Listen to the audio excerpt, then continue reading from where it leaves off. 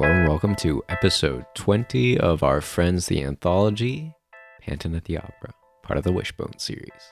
I'm Ron. I'm David.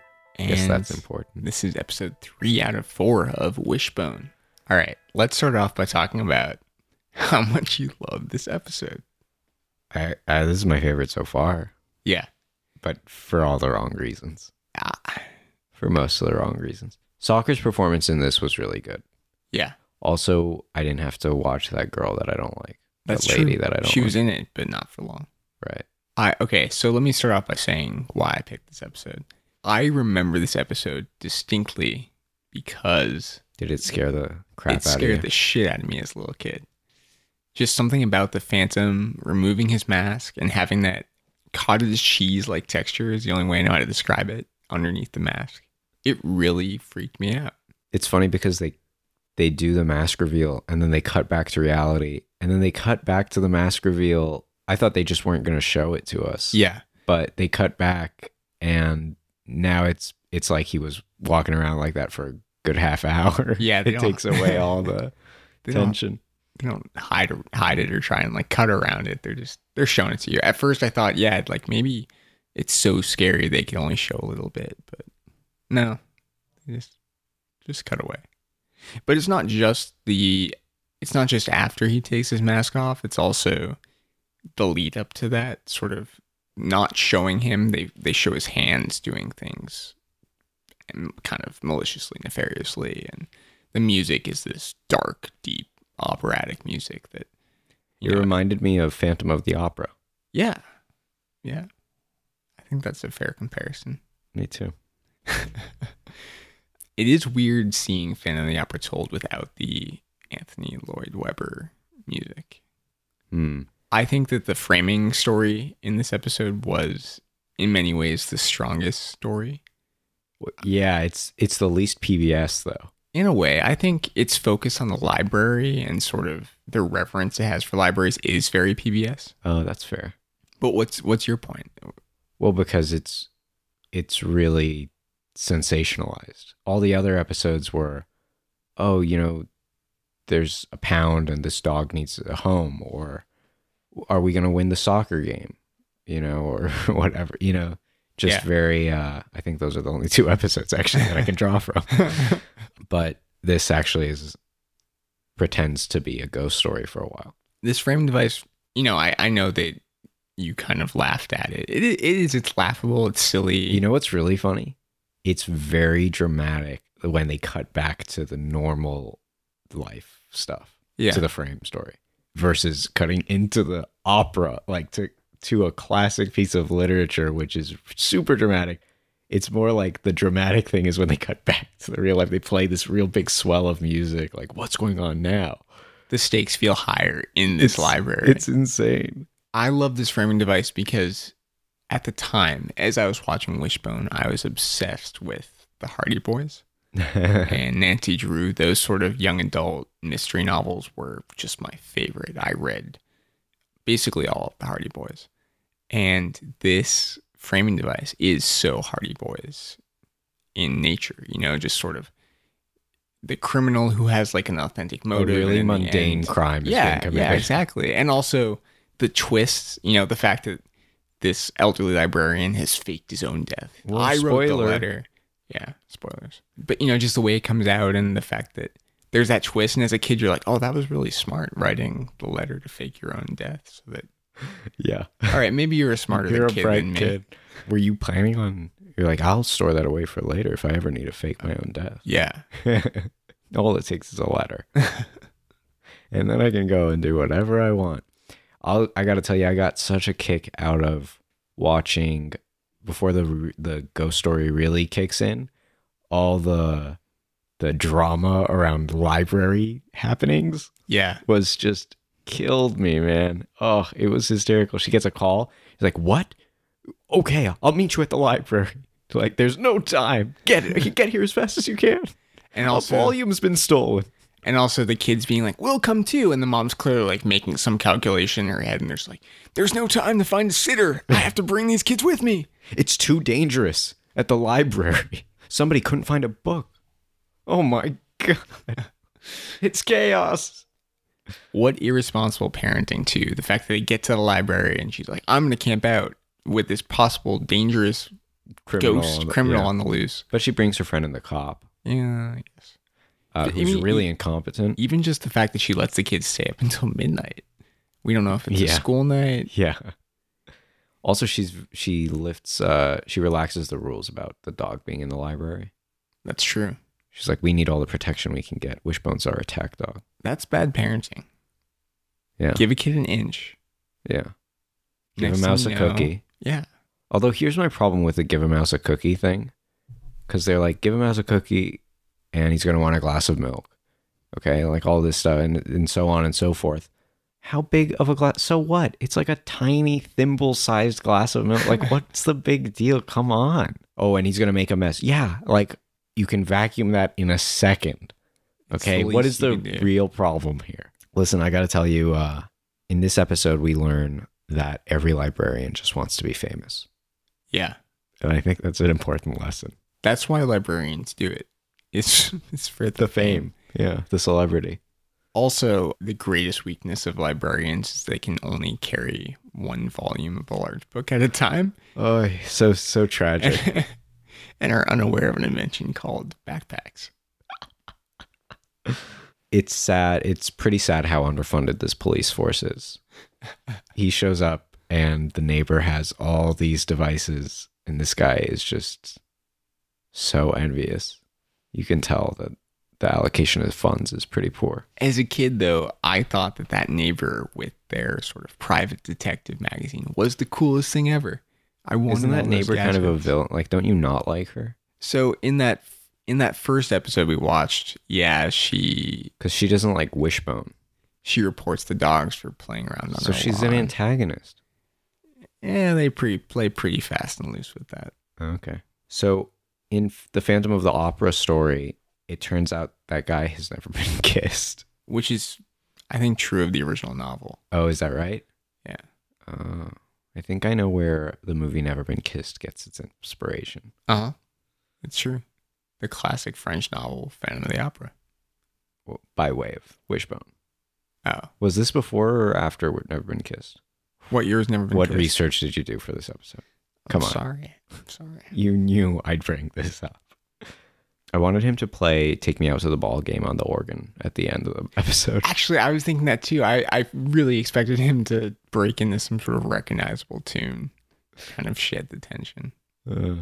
I love that police officer is basically a cartoon character. Yeah. That's what we call a noise. He was kind of funny, actually. It's just interesting examining adults and the way that they function inside of kids' shows. Like you have Charlie Brown, right, where the adults are just sort of non-existent, or when they talk, it's inaudible. Yeah, and I feel like in Wishbone, you have these adults that they seemingly lead these like really drama-filled, excitement-filled lives. Like Joe's mom is a librarian, and she's at home, and she has to rush to work to solve this crisis. Much like, when you're a kid, you'll experience your parent doing. And the reason for this crisis is this dramatic, like, threats left on library pages. And it's this larger than life thing that would never happen in real life. But as a kid, I feel like that's what you kind of picture your parents being called away to solve. Like, as a kid, you don't realize the mundanity of your parents' job. Like, as a librarian, her day-to-day concerns are like budgets and like meeting quotas of books being, it's boring. But as an adult, we just lost 4 listeners. As an adult, they lead these, like, as a kid, you think that these adults lead these high stake, excitement filled lives. Right. And so I feel like the representation of adults in Wishbone. But it's only in this episode. I think you're just pointing out that this episode breaks form. I'm not arguing that the entire series accomplishes this at all. Oh, okay. You're saying that this particular episode, that kids entertain, but you're kind of pointing out a flaw of kids entertainment, which is what? Which is that they sensationalize things. I get what you're saying about the psychology of kids, and I think that's really interesting because it's true. but also adults do that, and every TV show dramatizes because like look at The Office. They make it sound like selling paper is important, you know. But they don't. I think The Office. Well, they make a joke of Yeah. it too, but a lot of stuff happens at that office. There's like no way that's not a real representation of a workplace. No, but I think that's from an adult perspective. That's creating it like a workplace comedy for adults Yeah, is taking aspects that adults are familiar with and exaggerating them yeah, for entertainment. And I think that from the perspective of the kid, it's fundamentally different. because the kid doesn't realize that. The kid is like far more fantastical. Yeah, It's like completely separated from reality right. instead of just being exaggerated. I'm not saying that this episode is indicative of all of Wishbone or that thematically even this applies to Wishbone as a whole. I'm just saying this is why I find this episode interesting. And Yeah, I haven't seen. I think yeah. I'm being sincere. I sincerely think this was my favorite. First of all, I think it's an interesting point. I never thought about that. And then second, this is probably my favorite episode of Wishbone. This episode really hit me hard as a kid. Like, I remember this episode. This was one of my favorite episodes. And it's really interesting going back to it as an adult. And, I know that you were laughing at parts that as a kid I didn't laugh at. I know. You were getting enjoyment from it on another level. And I don't think necessarily that level was intentional, obviously. Yeah, But I think very It's- perceptive of you. I think it's still okay that was a side effect. Yeah. If it connects with kids and if adults can like laugh at it, you don't have to be laughing with it. If you can just laugh at it, at the absurdity of it, Yeah, then I think that's that's better fun. than an adult just being like, "Ugh, this is a horrible kids show," and a Right. kid Like you know, Teletubbies, being- where yeah. you're not laughing, you're a little bit scared. Yeah, I really enjoyed going back to this episode, and it was different than I remembered, but I did have a very still scary though. Oh yeah, I haven't slept in days. I had to watch Saw before I went to sleep. To calm you down. Yeah, Okay, so the pitfall of Wishbone is that they'll do Romeo and Juliet or Phantom of the Opera, and they'll cut into those stories, and then they'll also tell that real life story, like the whole thing at the library, and they don't blend at all. I really would love to see a version where the line blurs, because it breaks up any moment. It's very jarring, or not jarring. That's too strong of a word, but it's disjointed. And even when they thematically tie into each other, it's very flimsy to me. And I don't like the literary things. For some reason, I actually do find, because that has stakes. Like, we know that this is just a play being performed for us with Phantom of the Opera, or Romeo and Juliet, or Joan of Arc's story. And it's also those stories are immensely complicated, and they have to brush over so many plot points that it robs it of any value to me. The idea of introducing it to kids is an honorable one. The execution, I find lacking. that's fair. And specifically watching this Phantom of the Opera episode, I was thinking to myself, okay, what did I actually take from this Phantom of the Opera narrative? And because I went from seeing Wishbone at the age of, I don't know, 6 or 7, to eventually I did see the But you're going Broadway. to say 19, but whatever. Eventually I did see the Broadway play in high school, and I dimly recalled this Wishbone episode. And sure, like the themes aren't there, and they're just important plot points missing, but I still was able to go into the Phantom of the Opera, and I knew on some level what to expect. I didn't understand the love triangle, but I understood a bit of what I was in for, and I think that that's of value. Well, let me ask you this. Were you, after watching any Wishbone episodes, did you ever seek out the actual story? Yeah, actually. As So- a kid, I read a lot of the great illustrated classics. Do you remember those? No. They were sort of these hardbound, abridged versions of classics that were illustrated. Oh, I think I had one for White Fang. Yeah, that was one of them. And I'm not saying that I immediately sought them out, but the ones that I'd seen on Wishbone, the ones you have some sort of familiarity with, you at least know the title, you know the characters. Yeah. I think that those were the ones I was most likely to. So that's really actually cool read. because that's the whole purpose of this show, really. Yeah.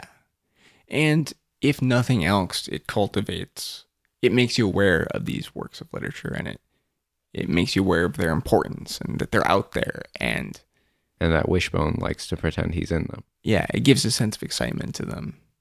And I think that if you just look at this episode where you see that the reverence Wishbone has for the library, he walks in the library and he's like, oh, there are so many stories here, I think that's really important, just a show about something where like literature is important. You just don't see that anymore. Also reminds me that my dog sucks. I take my dog to the library, does not bat an eye. It just shits everywhere. Well, that part I like. I think it's funny. I'm glad you like this episode. And next week's episode is going to be Homer, Sweet Homer. Homer, Sweet Homer. It's going to be about the Odyssey. Oh, okay. That's not a good pun title. I'm sorry. We had Bone of Arc. What was the Romeo? Rosio. Rosio. Yeah. So it rhymes with Romeo. I don't want to get into this right now. I'm very upset. And very tired.